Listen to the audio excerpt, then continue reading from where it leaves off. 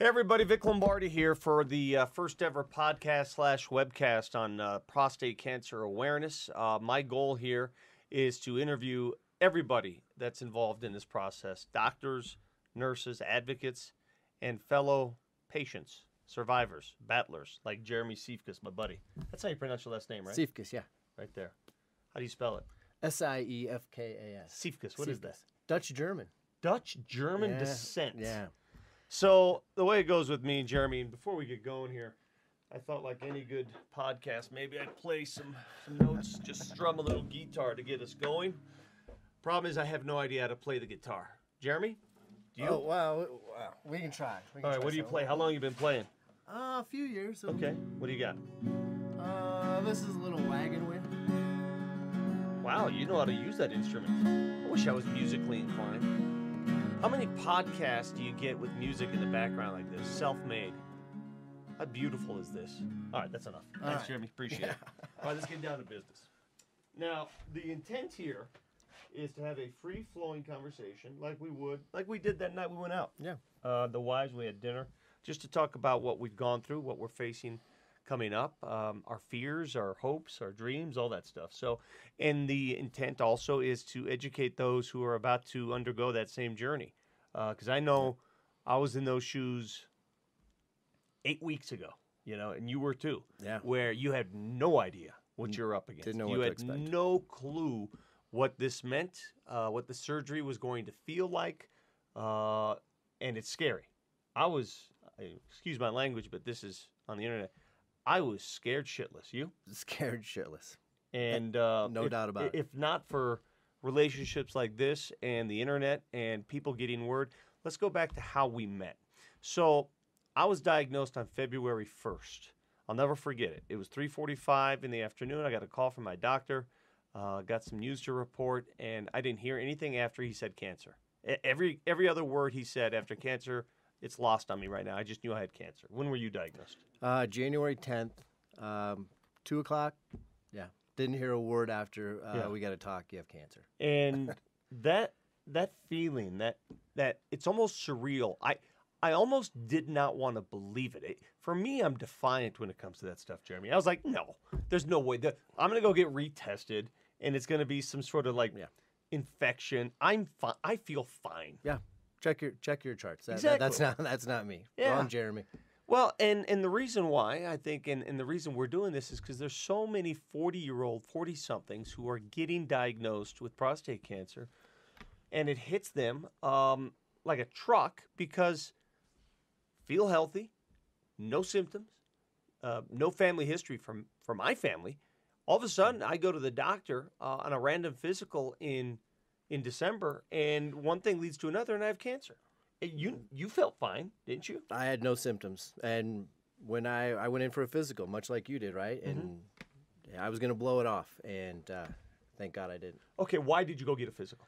My wife and son. Hey, you haven't got a physical in a couple years. How long had it been? Probably 2 years. Okay, so 2 years. For you, like me, I went randomly too, as fate would have it. The fate's it's crazy. Just a random shot at it.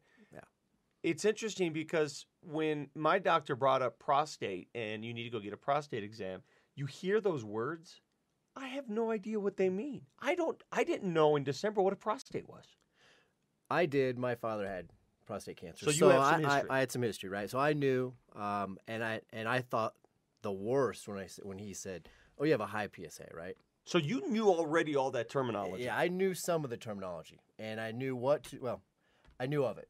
Didn't know what to expect, nothing like that. So it was still, nonetheless, shocking. Okay, I'm 49 years old. Jeremy? 46. You're 46. We're supposed to be deemed too young for this crap, okay? Especially a guy who has no family history. You have family history, so you would think maybe you're in that high-risk category. It's on the radar, right? But not me personally. Sure. And that's why a lot of doctors, they don't even think about checking you until you're 50. It's just not in the conversation. Nobody even thinks about it. We were both fortunate to go down the road where we got checked, where the PSA was taken. It's not in there. It's not in their book of business to do that at a physical. I wonder why. It just, if you look question. healthy, feel healthy, and that's for another day. I mean, we're going to talk to some doctors and researchers and go down that road. That's for another day. The bottom line is we're both fortunate because we caught it at an opportune time. Now, you can go into a debate about what it's like after the fact. So you got diagnosed in January. I got diagnosed in February. My immediate move was, okay, what the hell do I do now? And I spent 2 days in a rabbit hole on the internet that were the darkest 2 days of my life. I went to places on the internet, checking lifespan, checking cancer across all boards. How long will I be around? Do I have a will? Am I going to die next week? Is it in my brain? Is it in my feet? I mean, where is it? Yeah. I had everything going through my mind. You? Absolutely. It's like, oh gosh, my hip hurts. Is Yes. it in my hip now? I mean, yeah, you go to places where you never thought you'd be. I felt sorry for myself for a while. Yeah, that's a good way to put it. Yeah. Yeah. But it's funny.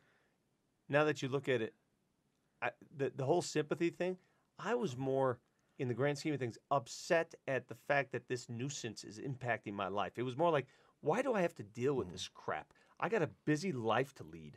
I don't have time for Things this to right do. now. Yeah. Busy. Very busy, and now I got to deal with cancer. So your next move was what after diagnosis?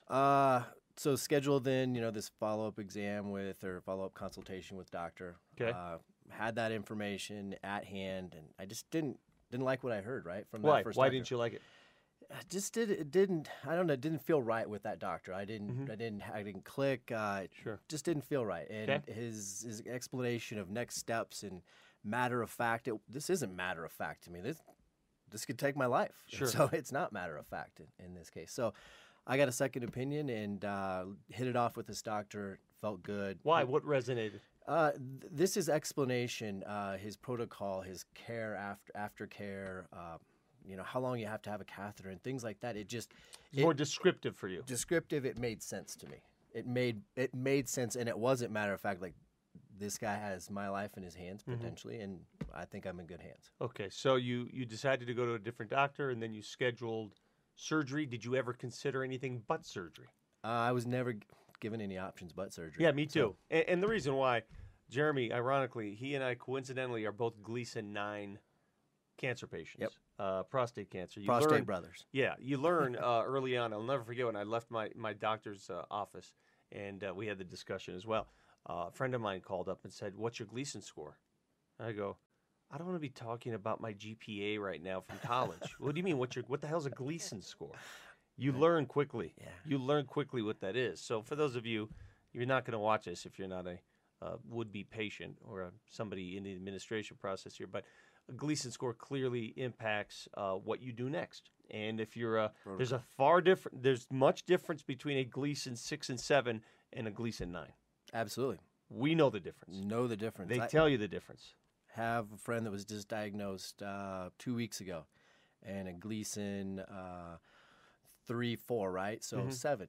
Sure. And now it's a wishful or a waitful watch, whatever Exactly, yeah, that terminology yeah. is right now. So they're just gonna keep an eye on it, and that wasn't the hand we were dealt. Not at all. And in some ways, it's not. Listen, I didn't mind that. Even if a doc told me I was a Gleason 7, I'm the kind of guy where I don't care. I want it out. Right. I probably would have done the same exact thing.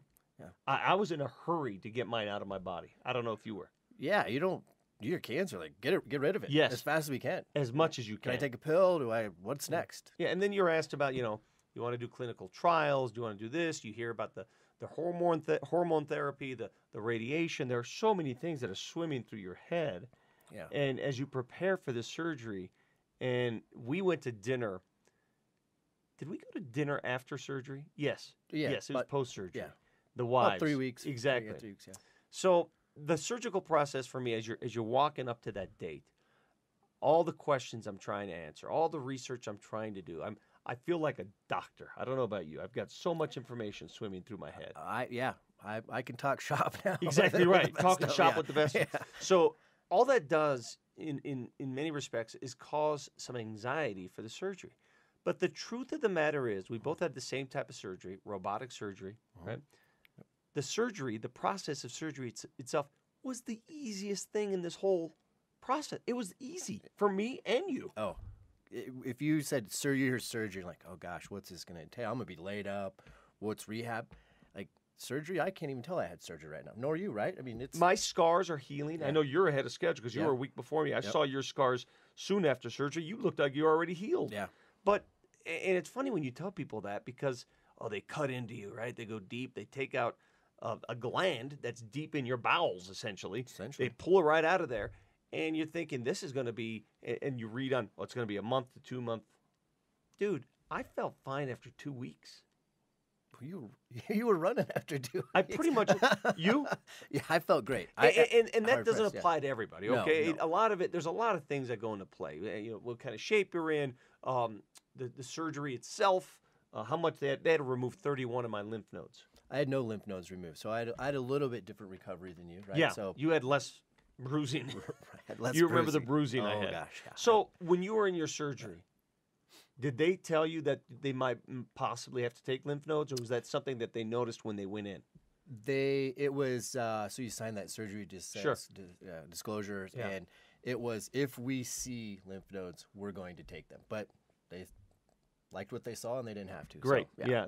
They decided to take mine because we're a little slightly different. As much as we're the same, the one difference between our two prostate cancers is my prostate cancer crept outside of the prostate itself. I can't tell you what the term is called because I can't pronounce it, but it crept right outside the prostate. Now, my margins came back negative, which means they got it all. My lymph nodes came back negative, which means it did not go there, but it got outside the prostate. So I am deemed a stage 3 prostate cancer survivor. You're stage 2. Why? Right, because mine did not breach the prostate, so There you go. it was contained in the capsule, and they got it all just like yours, but it hadn't had a chance to creep outside, for lack of a better term, because I can't pronounce that word either. Okay, we're going to do this chronologically, so we'll get to all the details. So you're sitting in that surgery room. You go through the surgery process itself. You're put under. By the way, the best sleep I've had in years. It was wonderful for me. Yeah, there's 2 hours. 3 hours. I don't You know what wake it was. up- I don't. Yeah, Yeah, it was you good wake up sleep. and you're like, I feel a little off, but it wasn't the worst thing. No. You go home the next day, as you well did. You're wearing a catheter, which wasn't fun. Now you went 2 weeks with the catheter. I went 16 days. 16 days. Yeah. Wow. Bonus time. Sweet 16. I went just a week, and everybody had these war stories about the catheter. I didn't mind carrying a bag of urine around with me. It was almost convenient. It was convenient. It was great. You go have a beer and you're not gonna get up. Honest to God, I didn't worry about the stuff that people worry about is the least Yeah. of your It's concerns. the least of your It really is. The only thing I still worry about, and I worried about during the process, is the anxiety of getting the cancer. I didn't care about all the ancillary items that went with it. Get the cancer out. Get Get it out. I'll deal with everything but the cancer. Yes. Get the cancer out. Yes. And if you're hung up for a month, whatever, it doesn't matter. We're both active. You ride bikes. I ride bikes. We're both cyclists. You're much more so than I am. I guess the biggest downside here is that you can't ride for a while, right? What'd your doctor tell you? So I went and saw my doctor Monday, had my PSA blood test, first one, and he said at least 8 weeks. So that Did you puts ask us- why? Why 8 weeks? It's the pressure sitting on the seat because the prostate buffered that pressure, Okay. and the way that they join the urethra back to the bladder, you just don't want that scarring. You don't want any of that pressure on Okay. that right now. All right. I get that. So the first couple of weeks when you're at home and you're convalescing and you can still feel something's wrong with your stomach, you're sensitive to it. You're eating nothing but soup, right? You remember those couple Soup. weeks, and then when you get to there's a certain point you hit, and everyone's different, where incontinence aside here, sexual dysfunction aside, I'm just talking about how you feel. You get to that point like, God, I want to go back to doing what I was doing.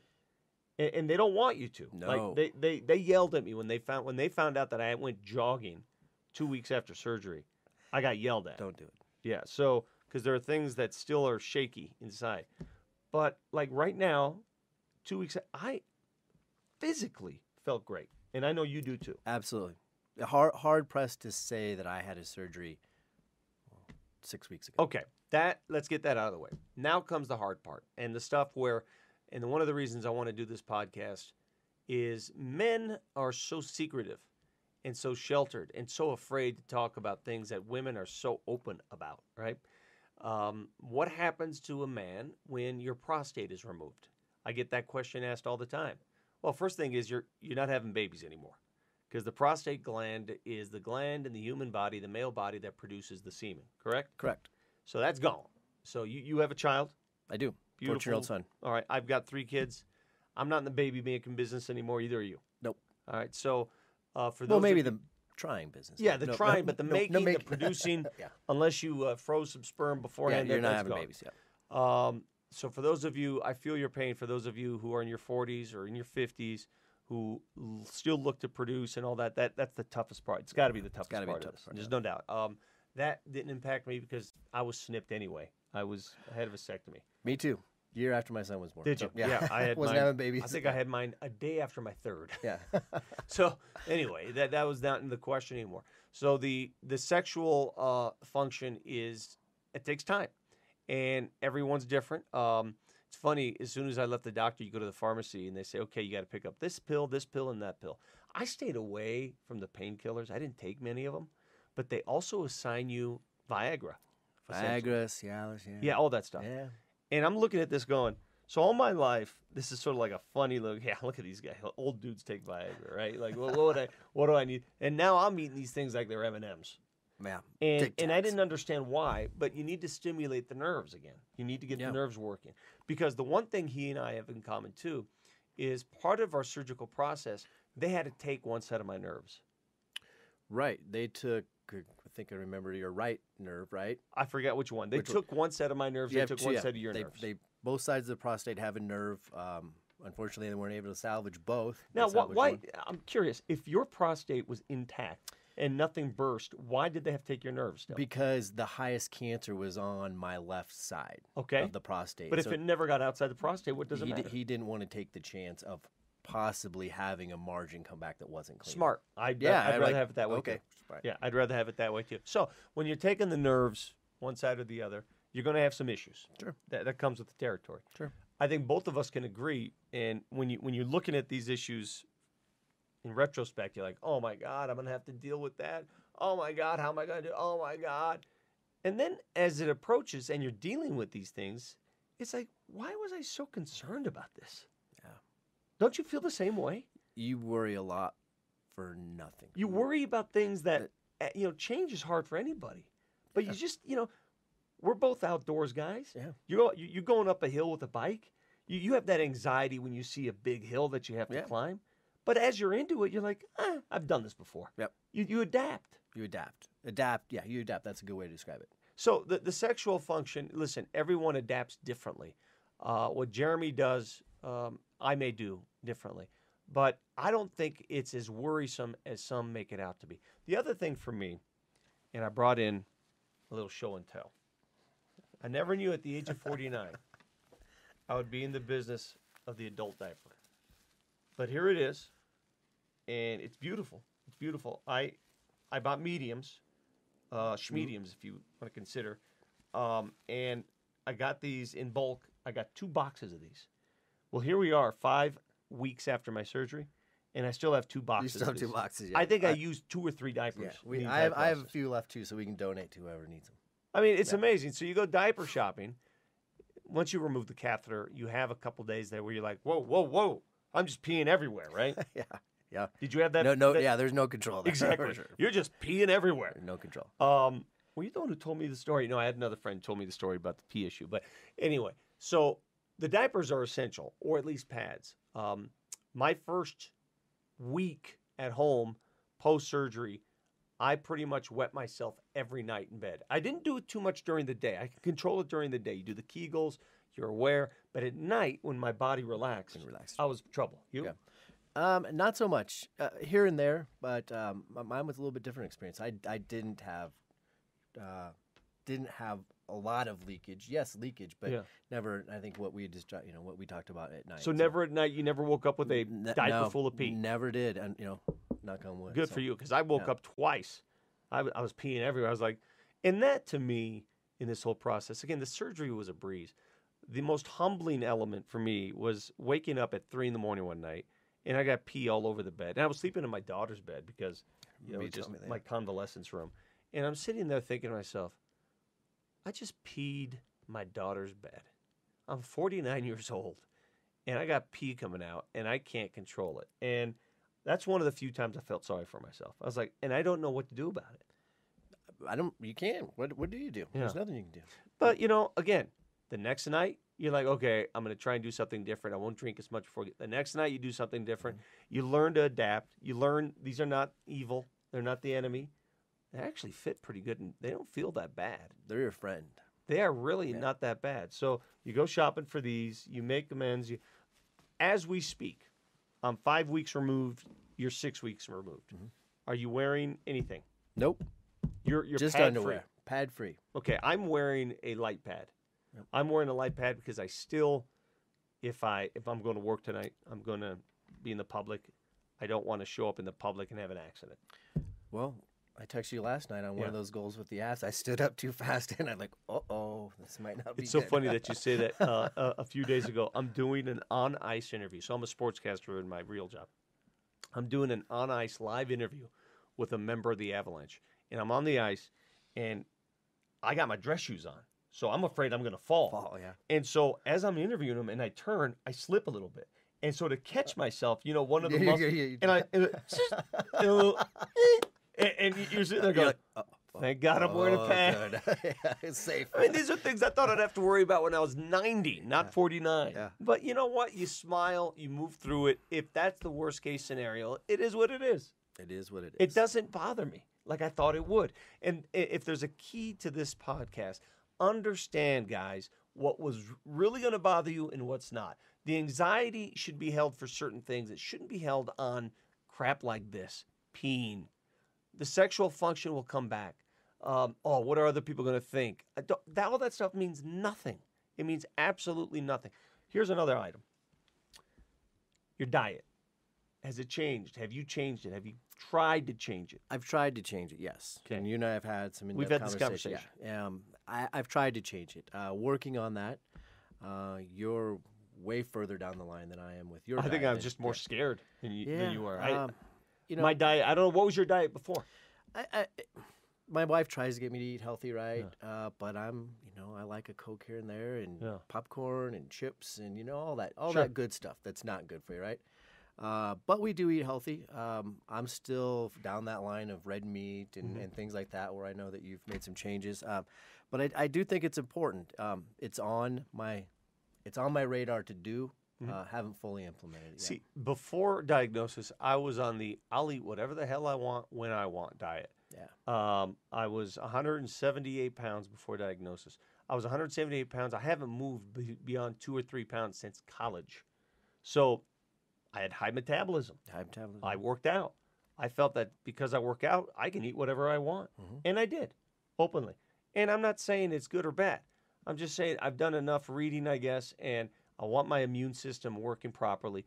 I've made some not so subtle changes. I grew up in the Italian environment, eating spaghetti and mozzarella and all that stuff, and sauce and sausage and meatballs, and eating as much as I wanted. I'm a sugar fanatic. I mean, I'd wake up every morning, have my 4 cups of coffee, and each one of them had half sugar. Half sugar, just right. a sugar fanatic. Yeah. Brownies. My morning breakfast was something sweet. Oh, for sure. That's just the way it operated. So that changed. I'm not into sweets anymore like I was. I'm into more veggies. I'm into more fish. I'm into more of that stuff. Will I last? I don't know. I can't promise you because, boy, am I sick of eating fish, Jeremy. I think you have to be realistic, right? I mean, set some realistic goals. And I know that I couldn't jump in what you did. I would set myself up for failure on that. So Yeah. And I'm not saying that I'm going to finish that road. It's just it's very hard to do. And I know some guys and gals, they get that cancer revelation and they go cold turkey. Yeah. And I get it, and I understand why. I'm having some difficulties watching my friends and brothers and families eat, and I got to sit there, and I'm on the outside looking in going, oh, let me have that cauliflower again. That's the toughest part for me. That's the toughest part, yeah. Yeah, so it gets old. So your diet, a little better, but not all the way. A little better, not all the way. Okay. So what happens when you get diagnosed, you go through the surgery.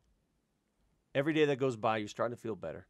But cancer's weird because people say, well, good job. You had the surgery. I don't know if you got this. Hey, congratulations. You look good. You had the surgery. You got this thing beaten. And here's my philosophy. Cancer's never beaten. You're never cured of cancer, in my eyes. You've got it under control. You've got it managed. You always have to be vigilant. How many stories have you heard of guys who, it's over. They got it beaten. They got surgery. And then 3 years later, there's a recurrence. Yeah. Especially with our Gleason scores. With our Gleason scores, for sure. The higher the Gleason score, the higher you're likely to have a recurrence, no matter what. So you have to be wary. And that's the truth. You may not like to hear the truth. I don't mind talking about it.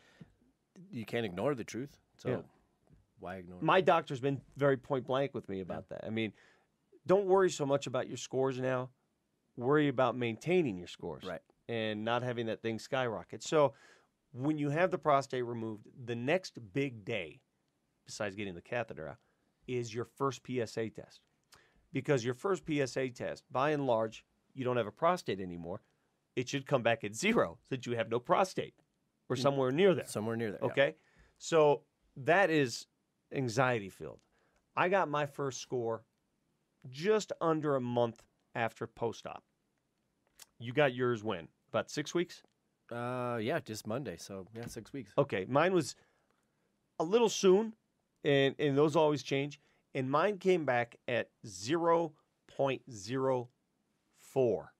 Now, you read these things, you hear these things, you ideally want it undetectable. Undetectable is 0.000, and then you can find a number way down there. The Blutarsky reference in Animal House, that you want your 0.0 GPA. So when I heard mine 0.04, I'm not going to lie to you, that alarmed me a little bit. I was like, the hell's that 4 doing there? Yeah, you texted me and you were, you were. Yeah, I mean, why is there a 4? Why do I have a 4 on my PSA score? This thing's gone. And, it is what it is. Perhaps I did it too early. Maybe it's still settling down. Maybe there are a lot of reasons. I'm going to get another PSA score here in a few weeks. Sure. You got your PSA results earlier this week. And you got the magic words. Yeah, blood test Monday, results Tuesday, and it was verbatim undetectable. What does that mean? What does that mean? Did they say what that means? I'm like, so there's no detection of any PSA, and they're like, no, this is undetectable. So I haven't seen the true score, the actual score, right? Yeah. And so, if there's a number somewhere down the line, maybe. But when you hear undetectable, it's like, hey, that's what I was going for. That's exactly what you want. I'm going for. That's exactly what you want, and for a prostate cancer patient, the words undetectable or 0, those are that's heaven. That's heaven for you. Yeah. Again, given our Gleason scores, and I've met people, guys, I don't know about you, Jeremy, I've had conversations with 50, 100 guys who have gone through this. Yeah. And I've had conversations with those that had the surgery 10 years ago, and they've been undetectable ever since. Yeah. I've had conversations with guys who had surgery a year ago, and all of a sudden it started storming back, and now it's metastasized, and it's in their spine. Somewhere. I've had conversations with a little bit of everything. And what I'm getting at is you just don't know. Just don't know. And that scares me a little bit. Yeah. The uncertainty of, one, getting cancer, the surgery, the aftercare, getting your first PSA there's so many unknowns, right? It really is. And so... Do you, right now, you're so happy, and I'm so happy for you, but do you think somewhat because you get that undetectable announcement that do you feel the same again, or deep in the recesses of your brain, do you still have that anxiety? I do, because I think you have to be ever vigilant with cancer. I don't know when it's going to come back. Yeah, don't know if it will come back. Can I be undetectable 10 years from now? I feel like I'm back to normal in all sense of activity and all that. Yeah. But I know that, hey, that's always going to be there. I had prostate cancer. Here's how I view what happened to us here in the last couple of months. And tell me if you have the same feeling, because it's weird. I never thought I'd have cancer. I always thought I was too good for cancer. I thought I was indestructible. Yeah. I thought, no, it's not going to happen to me. me. What are you guys talking about? What's happened to me is it's given me such a different perspective on life. I'm not going to say it's good that I came down with this, but it's really changed the way I live and the way I look at each day. And I think it's changed it for the good. I manage each day differently. I manage bad situations differently than I did just a month ago. Yeah, for sure. I mean, it is. I think it's just inevitable. And if you don't, I don't know where you were in the place before, but it has changed. You're right. You look at day to day things that used to make me just fly off the handle. Yeah.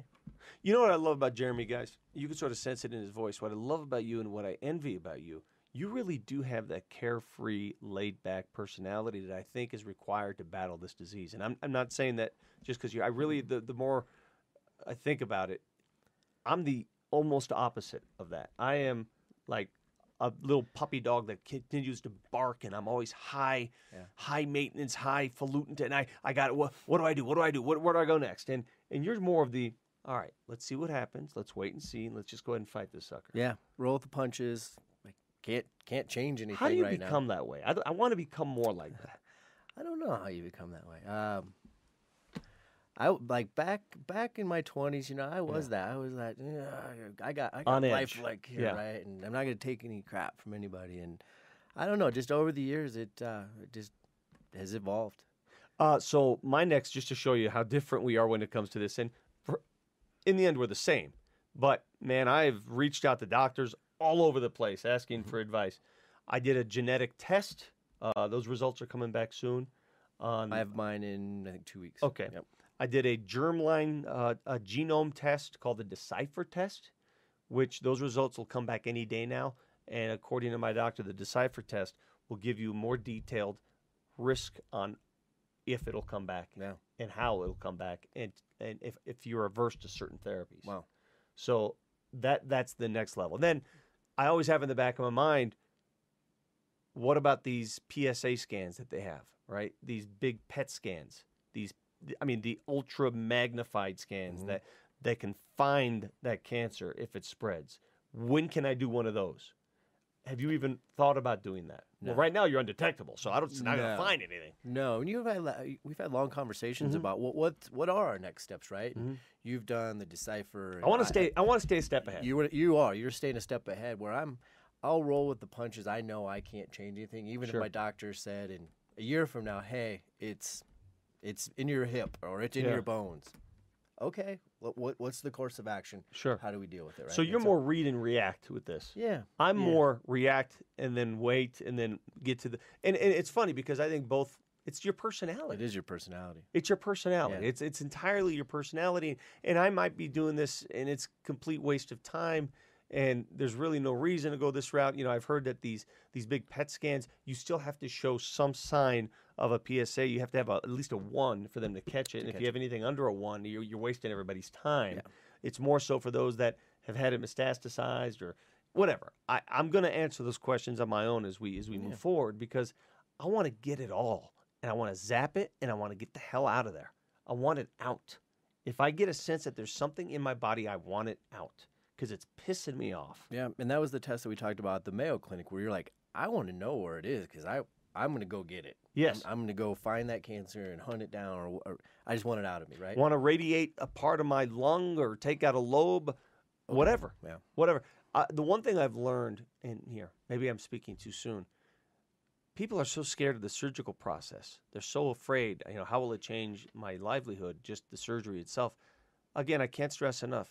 The surgery was the easiest part of this whole thing. Hands down. Agree? Hands down. We had both very competent doctors, obviously. They knew what they were doing. The robots help. It was the easiest part. The hardest part is managing anxiety and figuring out what to do next, which brings us to our last topic.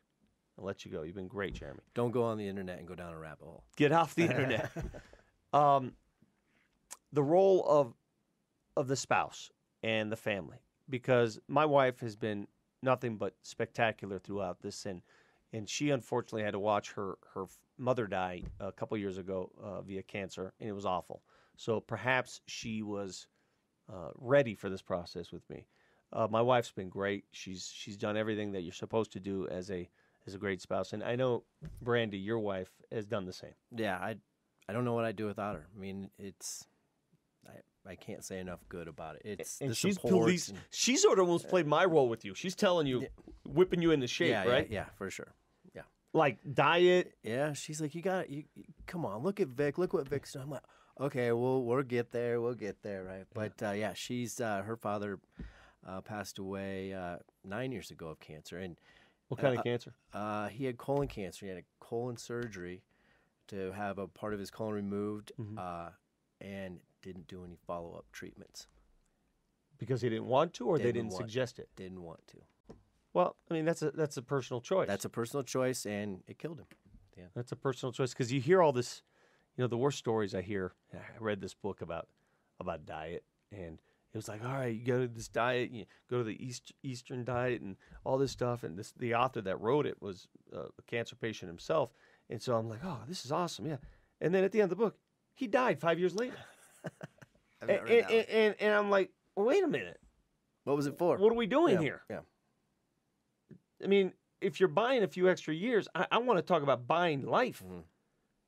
And I hate to sound crude, but I want to make sure we do something that works long term, right? Not for the short term. Not for the short term. Yeah. So, my next step and your next step may be entirely different, but in the end, we want to see the same thing. We want to see more discussion like this. We want to see the prostate cancer groups out there find more cures, more medicine. And it's crazy. It happens so fast. Just in the 2 months that I've had this disease, I've seen already 2 or 3 revolutionary ideas, prescription medications, things come to the forefront that were never there. And all of a sudden, new things are happening. Yeah. This is fast. People are getting to this fast. Yep. Yeah. And, I think that one thing, there's all kinds of information out there, right? And as you look for it, you can go find it and look for it. But you have to go do that, where I think that it should be more easily accessible, more in our everyday, talking points. It just seems to be lost in today. I think this conversation, Jeremy, I want to thank you. If anything, it's therapeutic for us. It's always been. I always admit it's therapeutic for me to talk about it, because when I have it out in the open and outside of my head, and it doesn't get stuck in there, it makes me think a little more freely. Yeah. I don't know if it does for you. So I'm going to be a little selfish and say we're doing this not only for people watching, but for us. I mean, this is helpful. If you're a new patient or a would-be patient or a newly diagnosed patient, we hope these are effective for you to understand the road you have ahead. Every road is different. I'm not promising you that your surgery is going to be pain-free. It's not a promise. I'm just speaking from experience, his experience and mine. 49 years old, 46 years old. When you hear about prostate cancer and somebody says to me, Vic, do you want to listen to a podcast on prostate cancer? If somebody had asked me that question 4 months ago, I said, what am I, 90? Yeah, no. Ditto, yeah. But some of you watching this are probably our age and understand how important this is and understand that your fears are legit. But here's what you should be fearful about. It's okay to be afraid. It's okay to be afraid. Be afraid of the cancer. Don't be afraid of all the other crap. The other crap is just crap you can deal with. Be afraid of the cancer. That's key. Would you agree? Absolutely. All right, we're going to leave you with this. Just to see what kind of cancer patient you are, prostate cancer patient you are. You have your book bag with you, your backpack. Are you carrying a backup diaper? Yep, I am. Let me see it. I want to prove it to me. Let's see. Jeremy Cephas. Right here. This is your work backpack, correct? Work backpack. You got your. Let's see. This is what you do when you're a prostate cancer survivor. Computer, and you have tucked away. Oh, just a nice little pad. Nice little pad. See the difference between the pad and the diaper? This is a man who's secure with himself. This is a man who's not. I carry the diaper. He carries the pad. Never know when you'll need it. Jeremy, Godspeed, buddy. Yep. Thank you very much. Thanks for walking through this with me. Really appreciate it. Thanks. All right.